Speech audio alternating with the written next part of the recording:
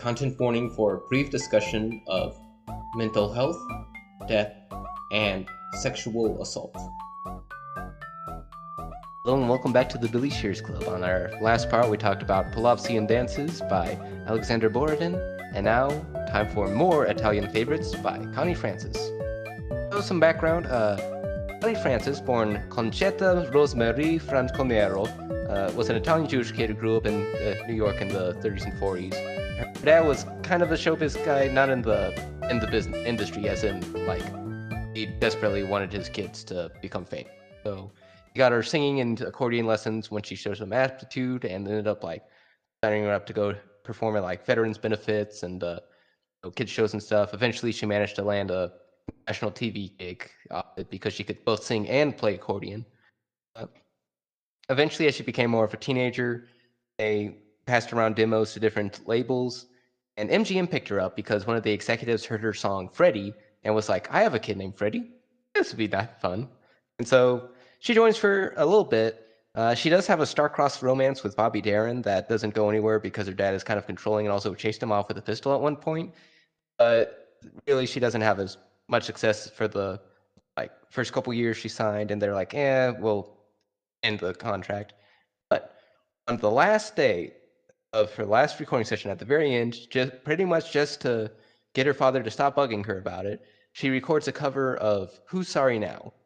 It's like sort of a standard, and it ends up on the desk of Dick Clark, who's like, "This song's pretty good," and so he puts it on his shows, and suddenly Connie Francis is a huge hit and has a ton of big successful records, both in more like the rock and roll area and like pop, and also more of like a series of more adult contemporary easy listening multicultural songs like starting with Connie Francis sings Italian favorites, and you get ones like more Italian favorites, German favorites, Jewish favorites, Irish favorites. So like pretty successful. Did a couple movies but wasn't too into them.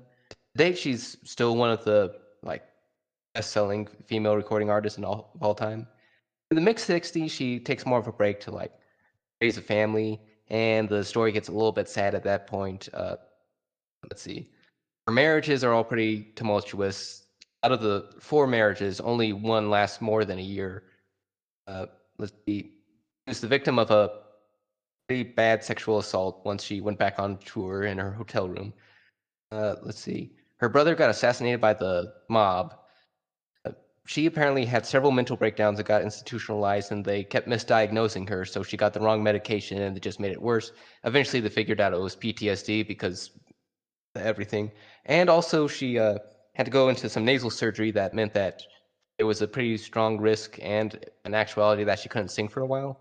But there are also some upsides to like her general life story. Like, she was one of the first artists to record a charity single, which is sort of in the middle.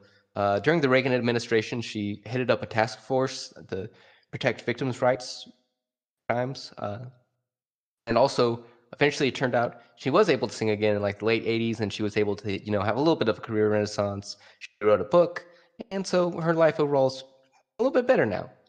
And so this is her album from 1960, more Italian favorites. It's her sort of singing a mix of, Italian and Neapolitan standards and Italian Eurovision entries and some like American crooner songs and just sort of in a mix. Yeah, so what'd you think of it?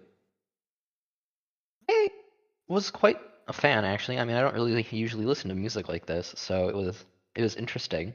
But I thought, I mean, her singing is obviously very beautiful. I liked the accompaniment on all of the songs.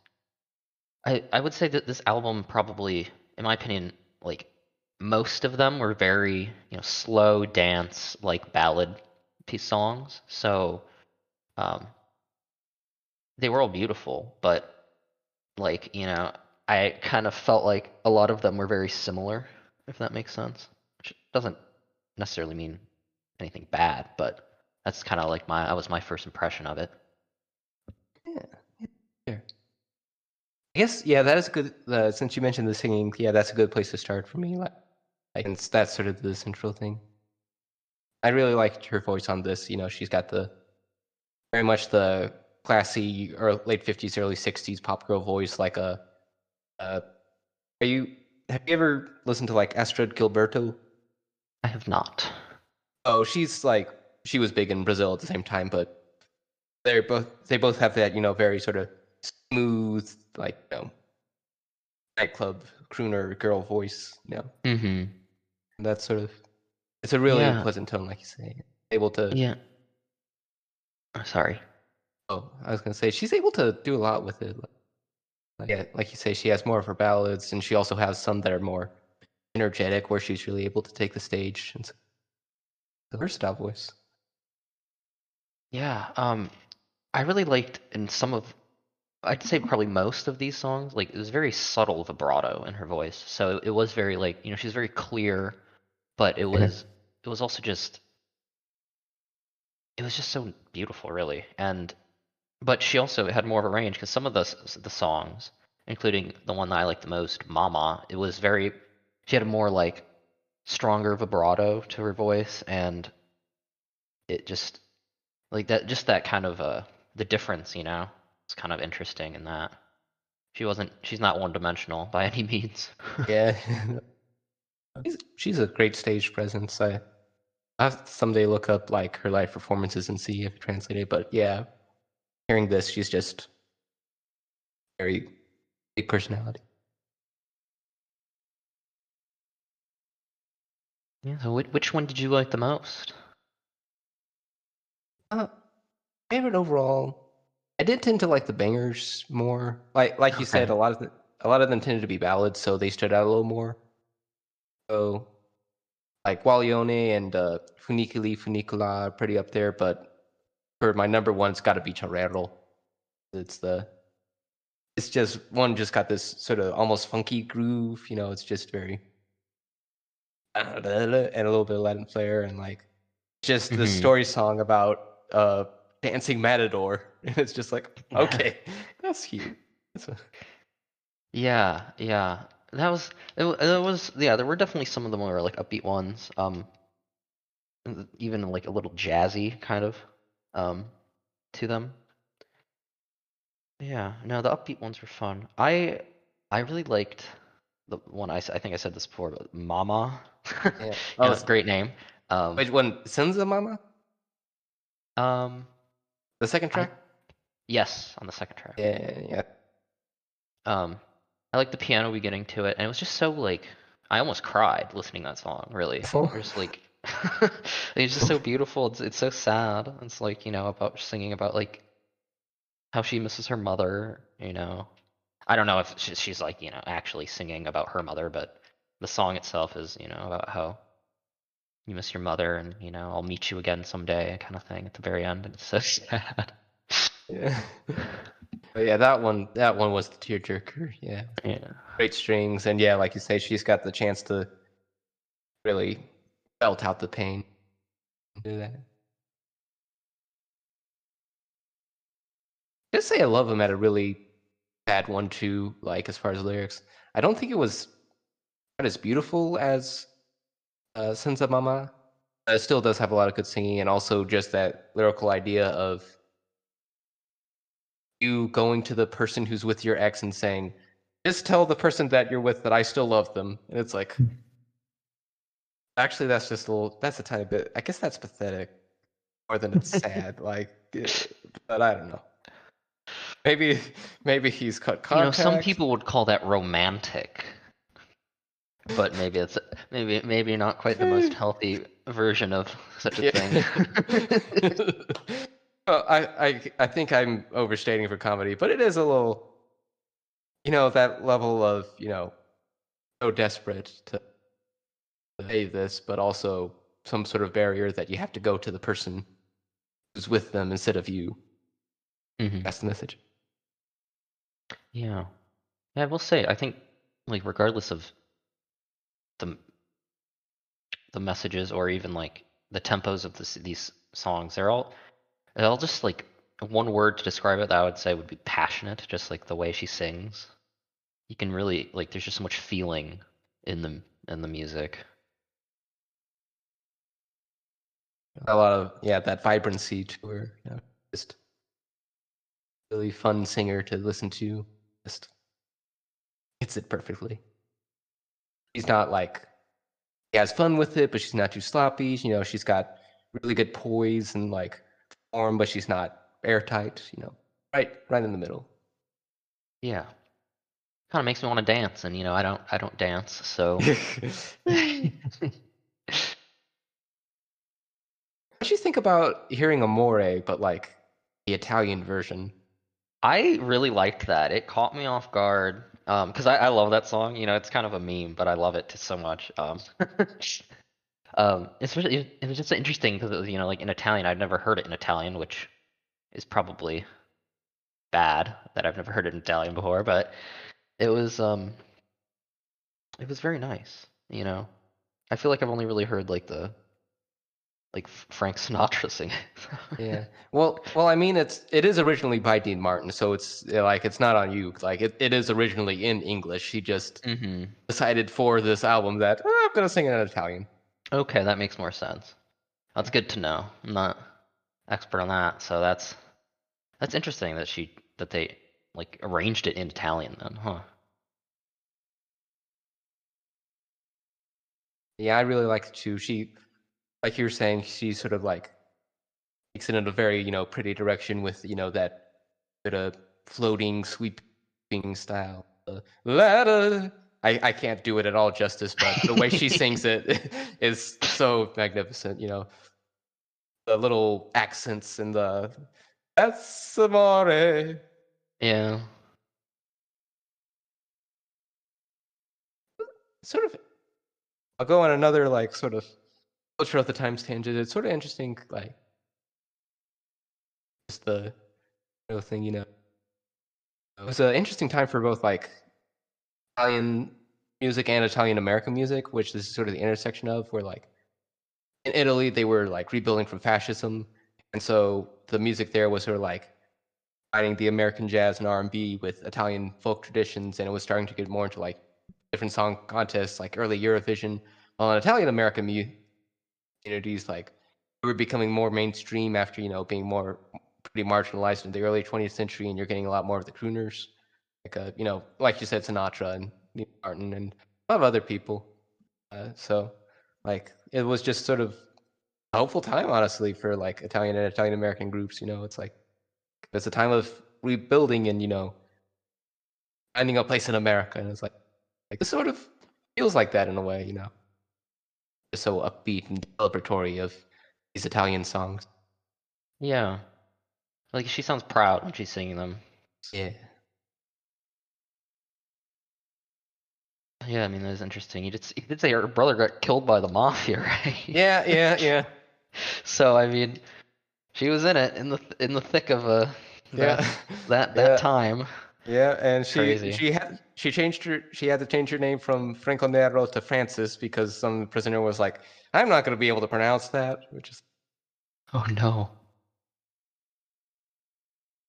a lighter Wow. note. Niku ni funicula. I think that's like a meme now, right? Because it's in like Mary's High Soul Cat. That's like one of the pizza songs. Yeah.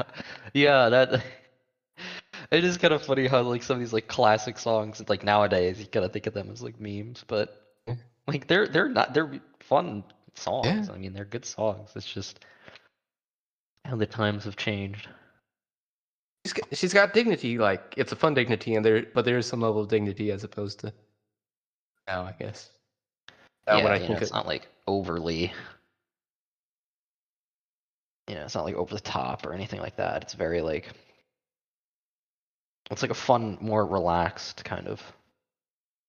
it's still got bounce because it's got a bounce some, and it's got that cheesy sort of 50s, early 60s chorus. You know how all the choruses sound like that. Mm-hmm. Yeah, it's got one of those doing the response funiculi funiculas. Like it's still super fun. Yeah, it's just it's interesting how like that's just the kind of the style back then of the music, and nowadays you just you hear it and that's immediately what you think. But I wonder what was going through their heads back then. I mean, I'd have to speculate. Since I think I had mentioned, like, I think she and her crew were specifically trying to emulate like the homeland Italy and Napoli styles more than Americans. Okay, that makes That's sense. my guess. Any other songs that you like really liked? Um, no, I will say we went over well, that's more. I like that one a lot, and then the Mama was probably my. Those were my two, the ones that I kind of thought stood out to me. Um, so yeah, that's kind of where I was at. There was one Volare. I don't know if that's how you actually say it. Oh, That's how yeah, Volare. Volare. Yeah, that one. Um, I thought that one was interesting. Because it kind of stood out as different from some of the other ones. It almost sounded like theater music, like at the beginning, where she's more like talking, to like a Mhm. rhythm, if that makes sense. Yeah.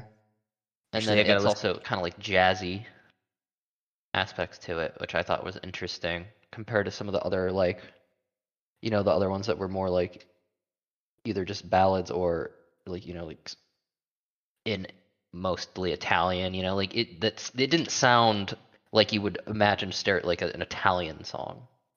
At least what I would imagine. Yeah. That one is actually the original by Domenico Modugno. That's actually one of my favorite songs. Oh, really? Yeah, yeah.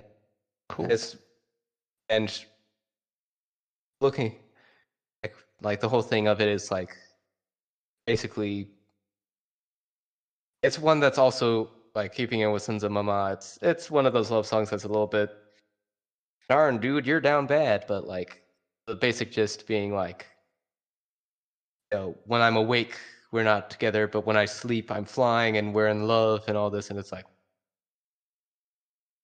she does good. I don't know if the sadness quite came through in her version, but it's still really nice. It was Yeah, just it's such a great song. interesting because it didn't sound sad when I listened to it, and I've only listened to her version. Oh, I yeah. just yeah. Apparently, it won the original won or it was chosen at for Eurovision in Yeah. '58. Yeah, I guess it is definitely, I think, a song overall where it definitely relies on lyrical dissonance because, like, it's all about dreams, being in self denial about your actual circumstances on the one hand. But on the other hand, I still feel like, at least for most of them, they make sure to put a little bit more, tiny bit of sadness, at least in those like intro parts. They're just sort of, talking it through. I don't know. It's Connie's album, or Connie and her handlers, because she was a pop singer in the late 50s, early 60s. She probably, but yeah.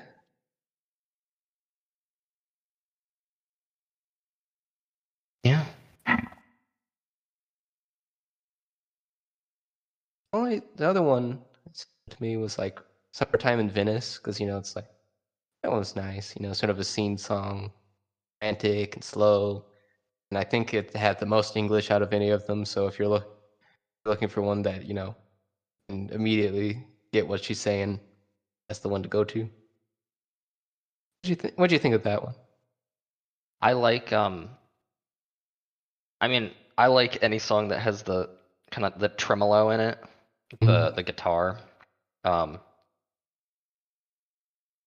yeah, like you said, it's very, just soft and beautiful singing. I liked it. I like Mhm. it. I liked all of them really. I really did. Yeah.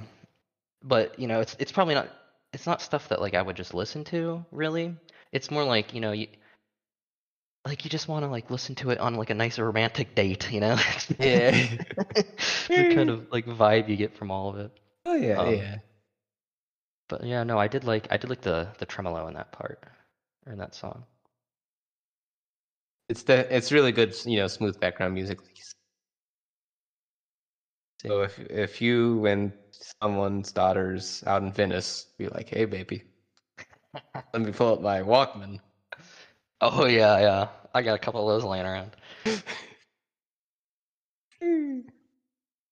I think that's about all I got on this one. Good All right. job, Conchetta. Thank you. Yeah. Thank you for coming on, Peter. You're welcome. Thanks for introducing me to this music. Thanks for having me. Thank you for introducing me to that music. And thank you, O listener, for listening. The albums that we listened to today were Love, Sea and Dances by Alexander Borodin and More Italian Favorites by Connie Francis. I'm Caleb Clark.